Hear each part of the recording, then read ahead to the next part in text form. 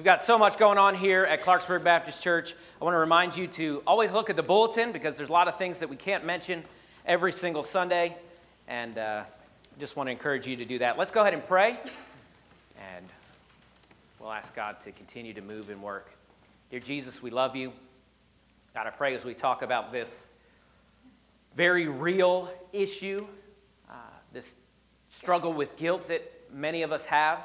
God, I pray you help us to be honest with ourselves this morning. God, I pray you help us to look deep inside our heart, God, and ask ourselves, what is our motivation for serving you? Lord, I pray as I speak that you would give me the words to speak, God, and keep me from any words that I should not say. Lord, we thank you for all these that are here today, God. I pray you are pleased in everything we do. In your name we pray. Amen. Today we're going to be talking about fighting guilt. Fighting guilt. It's kind of funny. I told people the title of this sermon was going to be guilt, and they're like, they seemed unsure as to whether I was pro-guilt or against guilt, so I had to change it to fighting guilt so that it was obvious that we were against guilt. But I believe that every single person in the room today struggles at some level with a sense of guilt at all the times humming below the surface. Now, what does that guilt sound like? For many of us, it sounds like I don't pray enough, or I eat too much, or I watch too much TV. I'm such a loser. I could use my time better. Mozart was composing symphonies at the age of 8, and what have I done with my life? Or I skipped my Bible reading today. I'm worthless. I don't give enough. Now, for some of us, those thoughts are quiet whispers in our mind, but for others, it's a roar that constantly has our attention. And overall, we feel a certain sense of inadequacy and unworthiness. And many of us live with the thought that God is disappointed with us. Now, is it okay to feel guilty? Yes, sometimes it's okay to feel guilty because sometimes we have open and unrepentant sin in our lives, and sometimes guilt accompanies the conviction of the Holy Spirit. God's trying to turn us around, and sometimes there are really things that we need to change. And sometimes God is drawing us to himself. So it's okay to feel guilty when we sin. But God did not save us to live in constant guilt of things that he has already forgiven us for. Let that sink in. I'm going to say it one more time. God did not save you to live in constant guilt of things he's already forgiven you for. Hey, guilt is not a good motivator. Think back. Has anyone ever tried to guilt you into doing something? Sometimes it's your spouse, sometimes it's your mom, sometimes it's your, coworker. But if you have ever had that happen to you, someone guilted you into doing things, you know that it's not exactly a pleasant experience. You owe me. I've done so much for you. You never do anything for me. If you really cared, if you were a better person, how do you feel about them for doing that?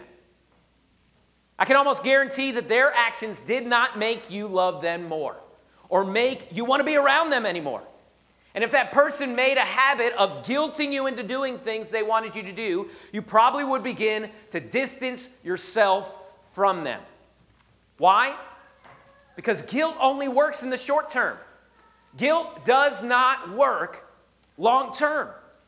And see, our obedience to God should not flow from guilt, but rather out of our abundance of love for him. We should listen to him and obey him because we love him. And it's so much different when you help someone and it comes from a place of love. All the time I tell Tori, and I try and encourage her, hey, let the kids do things for themselves. Let them get their own juice. Let them tie their own shoes. Let them drive themselves to the dentist. Let them do things on their own.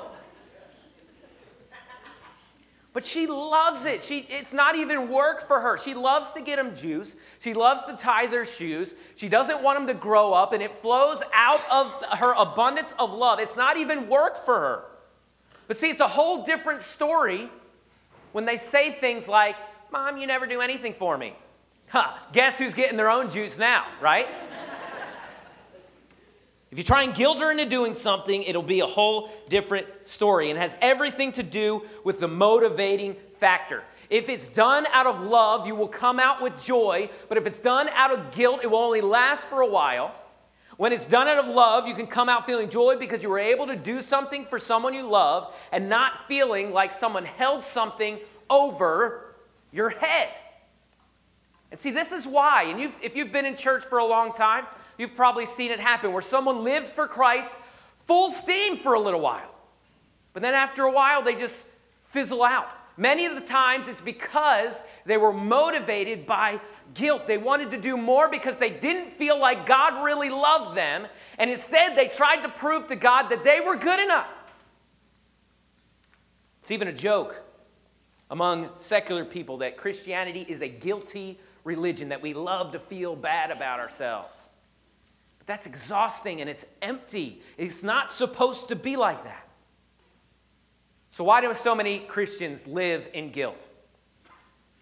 Kevin DeYoung says there's 4 reasons that Christians live in guilt. Some of us live in guilt because we have not fully embraced the gospel. We haven't fully embraced the gospel. Ephesians 2, 4 through 8 says this, and I want you to just really focus in on this. It says, but God, being rich in mercy. Sometimes we believe that God's mercy has been spent, it's been exhausted, but he is rich in mercy because of his great love wherewith he has loved us. When? Even when we were dead in our trespasses. And he made us alive together with Christ. By grace you have been saved, and raised us up and seated us with him in heavenly places in Christ Jesus. Look at this next part. It says, so that in the coming age, he might show you the immeasurable riches of his grace. Hey, one of the things he's going to do in heaven is he's going to show off how much mercy and grace he has.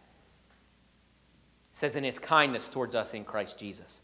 For by grace you have been saved through faith. And it is not of your own doing. It is a gift of God. So you can never be good enough to earn your salvation. And you cannot be good enough to keep it. Some of us live like that.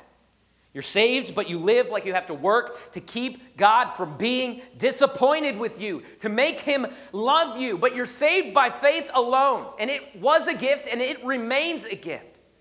See, when we add stipulations to God's love, we cheapen it. But the Bible says that God is love. He is the epitome of love. But many of us treat him like he's a bitter old man that's holding grudges against us. Don't forget that Jesus knew you before he saved you. And there's nothing that you can do to make him love you more, and there is nothing that you can do to make him love you less. But God, who is rich in mercy, for his great love wherewith he has loved us, even when we were dead in our sins. You can never be more worse off than you were before you accepted Christ. You were living your life rejecting God, but then all of a sudden you turn towards God, and he loved you before and he loved you now. He is not in heaven wishing that he didn't save you. He's not in heaven having buyer's remorse that he paid the price for you, but he didn't get what he thought he was going to get. Many of us have done that before, right? We bought something and we're like, man, this isn't what I thought it was. A lot of times it's one of those infomercials, right? Man, this said it was going to change my life and add years to my life. And really, it's just like a knife. That's all it is. When we add stipulations to God's love, we cheapen it. He knew what he was getting when he bought you. So the first reason is sometimes we live in guilt because we haven't fully embraced the gospel. The second thing, and the reason that we live in guilt is because Christians often motivate each other through guilt. I'm guilty of this. You're guilty of this. Pastors all over the country are guilty of this. We use guilt as a tool to motivate each other and to control people. You don't want to give to the needy? Oh, okay, I thought you loved Jesus. Oh, you don't want to help the homeless? Okay, well, it's your fault if they die. Their blood is on your hands. We use guilt to manipulate people, but that won't last. Should we feed the homeless? Absolutely, but not to make ourselves feel better about ourselves or to ease our guilty conscience. That's just selfishness. We should do these things rather because we want to be like Jesus, and we want to love him, and we want to serve him, and because we want to please him. But when we try to help people to feel better about ourselves, that's self-centeredness. It's the same thing when we give to get. Some people do that. The greatest investment plan that you could ever do is to give to God. Well, wait a minute. Why don't you just give to God because you love him, not because you're looking for return on your investment, right? Hey, how about you just give to God because he commanded you to, and you love him, and you want to do stuff that pleases him. Now, will God bless you for doing that? Absolutely, but don't give to get. Do it because you love him. Number 3, reason that Christians live in guilt is many of us fall into the trap of not doing enough. Not doing enough. But the problem with that is it's a slippery slope. Hey, could you ever really pray enough? Could you ever really read your Bible enough? Could you ever really witness enough and tell enough people about Jesus? See, sometimes we can look around at the people around us and we say they do so much more, and we can begin to feel bad about ourselves because we never can do as much as they are. And some people have long ago quit doing anything for God because they know they can't do enough. So what's the point? And we can cripple ourselves with guilt in these areas. But the truth is, we could always do more. No matter how good you become, you could always be better. And living like that is draining, and it is miserable, and it's why many people quit on God. But what if instead of living in guilt, what if instead that instead of thinking that I just can't do enough, what if instead you ask God to schedule your days? God, today I pray you help me to know how you want me to pray and how long you want me to pray. God, I pray today that you help me to know how much Bible I should read. God, I pray today you would schedule my days. God, tell me what to do. God, tell me what to give. And then we just listen to these things. It's a way simpler Christianity, right? But see, the problem is a lot of us like to be told what we should do. When I was in Bible college, we had chapel every single day, and it seemed like every pastor that came in had some kind of secret sauce as to how to be a good Christian. You got to read a proverb every single day. You got to pray for an hour every day. You need to witness to at least one person every single day. You got to read 1 Corinthians 13 that's the love chapter. You got to read it every single day. Hey, you need to read 5 chapters of the Bible every day. And this next person said you got to wake up at 6 o'clock in the morning. Before you know it, I'm doing 27 things. I'm praying for 20 hours a day, reading 3,700 chapters of the Bible a week. And I can't do it. I can't keep up with it. And many of us have quit because I can't do all that. How am I supposed to be a good Christian? What's even the point? Not to mention, in a checklist or to-do list, where's the love and relationship in that? You cannot do enough to pay Christ back. So what if you stopped trying? What if instead you just loved him and sought him and tried to connect with him every day? You tried to please him with your life. Stop making your relationship a to-do list. Stop feeling obligated to spend time with Christ, and instead find a way to enjoy it.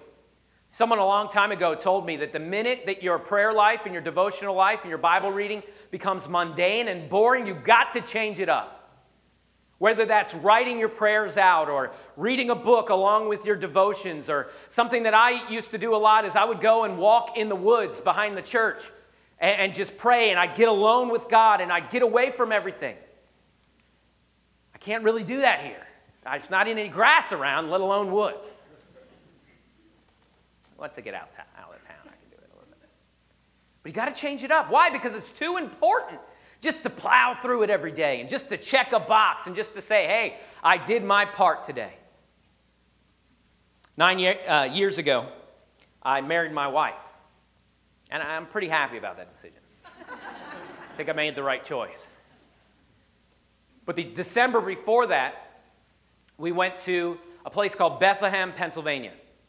And they had this big Christmas festival, and there was ice carving, and there was fountains, and there was Christmas music and handmade Christmas ornaments, and there was lights all around. And I got down on one knee on a bridge water was trickling under it, and the lights were reflecting, and I asked her to marry me. Hey, that's the correct response. Good job. But imagine this. Imagine if every single day, I forgot the best part. I gave it to her in a Christmas ornament. It was this crystal ball, and inside it was hanging an engagement ring. And at first she was disappointed because she thought it was just a Christmas ball, and she's like, oh man, this is a lot of pomp and circumstance for a Christmas ornament. But then she saw what was in it, and she said yes. But imagine this. Imagine if every single day since then, she tried to pay me back for that ring. If every day she said, hey, that was too much, that was too expensive, you didn't need to do all that, let me pay you for it. Let me give you a little something. You did too much. Eventually I would say, listen, stop worrying about that and just have a relationship with me. It's to the point now that you're offending me by trying to pay me back for this thing that I gave you out of love. And I believe that Jesus is doing that very same thing. Many of us are like, here's a little something for you, Jesus. He's like, look, that's great and all, but I just want you to fellowship with me. I just want you to connect with me every day. And yes, do things for God and don't do less for him, but do it out of love and not out of obligation and guilt. A guilty Christian is an ineffective Christian. See, God spells this out about giving. He says in 2 Corinthians 9:7, he says, each one must give as he's decided in his heart, not reluctantly or under compulsion, but God loves a cheerful giver. Should you give? Yes, because we can't do all this if you don't give. And yes, you should give your 10% like the Bible tells us about as a tithe. But should you give it begrudgingly? Absolutely not. It should come out of your love for Christ. Do everything out of love. See, God loves it when we give out of love and not out of necessity, duty, or guilt. You ask God what to do, and he'll tell you what to do, and then you do it.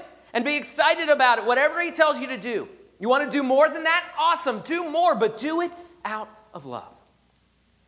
So why do Christians live in guilt? 1, it's because they fall into the trap of not doing enough. 2, other Christians like to motivate each other with guilt. 3, we tend to not accept the whole gospel. And lastly, some Christians live in guilt because they won't repent and receive the forgiveness and mercy that God offers us. See, some of us are choosing to live in sin instead of fellowshipping with God, which is crazy. Why would you do that? 1 John 1:9 says this. It says, if we confess our sins, he's faithful and just to forgive us. Why would you not live in that? Why would you say no to that? The God that made you says, I will forgive you. And after that, it says in Romans 8:1 that there's now no condemnation for those that are in Christ Jesus. That's an awesome verse there as well. Some of us live with that feeling of constant condemnation from God, but that is not from God. If you are living and pressing towards God, he says there is no condemnation for you. But why do some people live in guilt when they're a Christian? Well, some of us have just gotten pretty good at it. And some of us only really feel like we're close to God if we feel super bad about ourselves. But see, the devil would love for you to be crippled by guilt. Why? Because you're going to avoid God if you live in guilt. You will avoid God if you live in guilt. If you've ever done something to somebody, you know that feeling where you see them coming and you like hide behind something, right? Maybe you owe them money or something, you don't have it on you. You're like, oh, I got to go this way instead. There's so-and-so. And some of us, that's our relationship with God. We don't want to come to God because we know that there's something between us and we don't want to get it right. But the Bible says if we confess our sins, he is faithful and just to forgive us. Now, how can we tell the difference? This is a common question. How can we tell the difference between guilt from Satan and conviction from the Holy Spirit? Well, guilt says, give up. Conviction says, get right. Guilt says you're worthless And conviction says you're worth too much to continue in sin. Guilt says you've tried before, there's no use in keep trying. And conviction says give it to Christ and let him do it to you and through you. Guilt pushes you to avoid God, and conviction draws you to God. Some of us are crippled by things that we did months ago and years ago. Even though you repented of those things, you got those things right. And I've got those things, you've got those things in our lives that we could go back and we could dwell on them and we can rehash them and we can begin to feel like garbage about ourselves. God, I can't get up there and preach. God, I can't sing. God, I can't do anything for. I'm not worthy. But none of us are worthy. And that's not Christ bringing up those things about those things that he's already forgiven you for. Guilt keeps us bound and calls us unworthy. But conviction pushes us to accept the mercy and grace and forgiveness of Jesus Christ. So here's the point. Don't fight conviction, but fight guilt. Yes, we're all guilty, we're all sinners, but to live in guilt is saying, Christ, taking your place was not sufficient. And that he needs your help to carry the cross. Some of us act that way. Jesus, let me bear a little bit of the weight of my sin. But he doesn't need your help. It was finished on the cross. You don't need to go back to it. Tim Keller says this. He says, we're far worse than we ever imagined and more loved than we could ever dream. See, Christ took upon himself the full weight of the cross, and he does not need your help to bear it. He was declared guilty so that you could be declared innocent. So live in that. As Jesus stood before his accuser, they beat him and they lied about him. They mocked him. The chief priest turned to the crowd and the crowd yelled, guilty. And he did that for you. And it was enough.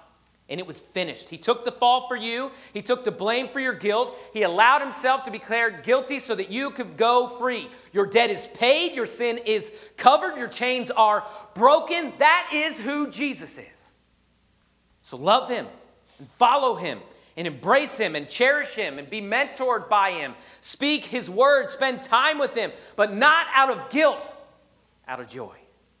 You can't earn God's love. He gave it to you. How can you keep from loving a person like that? So stop trying to earn God's forgiveness by bearing the weight of your guilt and shame. And just receive the forgiveness and press on for God. Throw away your list of to-dos or list of not good enough deeds and ask God how you can love him more in this moment and in every moment. See, sometimes Christians can forget that the Bible says the joy of the Lord is our strength. And I would argue that if you're living motivated by guilt, that your Christianity is weak and stagnant and self-centered. But someone motivated by joy and love will be willing to lay down their life for Christ. So you think that the disciples were willing to die one by one out of guilt? No. The Bible says there's no greater love than this, that a man will lay down his life for his friend. Jesus laid down his life for them, and they were willing to lay down their lives for him. So if today spoke to your heart at all, and you're trapped in guilt like I was for so many years, I dare you to be here for the next 2 sermons. We're going to contrast 2 biblical characters that were motivated by guilt and 2 that were motivated by love. And don't be back for my sake, be back for your sake, to be free from the bondage of sin. So as we go into the invitation time, the question is this: are you living in guilt and unworthiness and inadequacy? Have you bought into the lie that God, when he looks at you, feels disappointed, as if you somehow surprised him, or if he was wrong about you when he saved you? Hey, you need to ask God to forgive you for believing a lie about his character. Remember, he was declared guilty so that you could be declared innocent. Maybe you're just here today out of guilt. Do you only read your Bible out of obligation? Is your main motivation in your Christian life to feel better about yourself? Well, then you need to ask God's forgiveness for being selfish in your motives. Or is your guilt and conviction warranted because you're currently involved in unrepentant sin? Well, get it right. He's faithful and just to forgive you. Get things right between you and your Savior. But after you get it right, leave it at the altar. Stand up and walk away determined to love God for who He is and not just out of guilt. And start tomorrow not with a list of to-dos and to-don'ts, but with a burning desire to spend quality time with your Savior. And then listen to His leading and then follow it. Remember, this morning, God is not the one that's telling you to stay down after you fall. Christ says, get back up and follow me. Let's stand to our feet as the worship band comes. The altar's open this morning. Maybe one of these things spoke to your heart as our heads are bowed, our eyes are closed. Are you living your Christian life motivated by guilt? If you are, then you know what I mean by the fact that it's exhausting and it's miserable. Why? Because you can never do enough to pay back Christ. As the band plays this morning, I want to encourage you to use this altar and to ask forgiveness for being motivated out of guilt and not love. Maybe you're here this morning and you're a person that says, you know what, I'm not even really sure that I'm a Christian. You talked a lot to Christians this morning, and I'm not really even sure that if I died today that heaven would be my home. I can't go back to a place. I can't go back to a time where I ask God to forgive me. Like we talked about, the Bible says if we confess our sins, He is faithful and just to forgive us. And that includes you. You can call out to God right now. See, it's not about your works. It's not about what you've done. It's about what Jesus did on the cross. The Bible says that God commended His love towards us, and that while we were yet sinners, Jesus Christ died for us. He took your place. He died for your sins. And the Bible says that whosoever shall call upon the name of the Lord shall be saved. You can call out this morning. It's not a magic prayer. It doesn't even have to be these words, but it's from your heart to God's ears. You can call out with something like this. Dear Jesus, I know that I'm a sinner. And I know because of my sin that I deserve hell. Please forgive me. I'm turning from my sin and I'm turning to you. Thank you, Lord, for saving me. Amen. If that's you today, I want to encourage you. I'll be here at the front on the second row.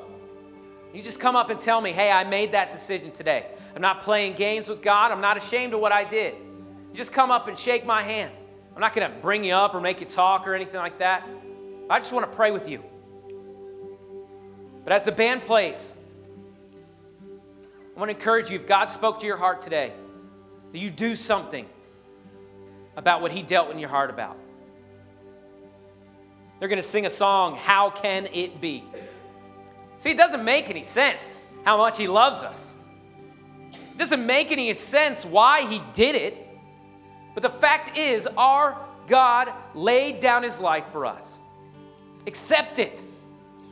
Receive it. Thank Him for it and live in gratitude for it.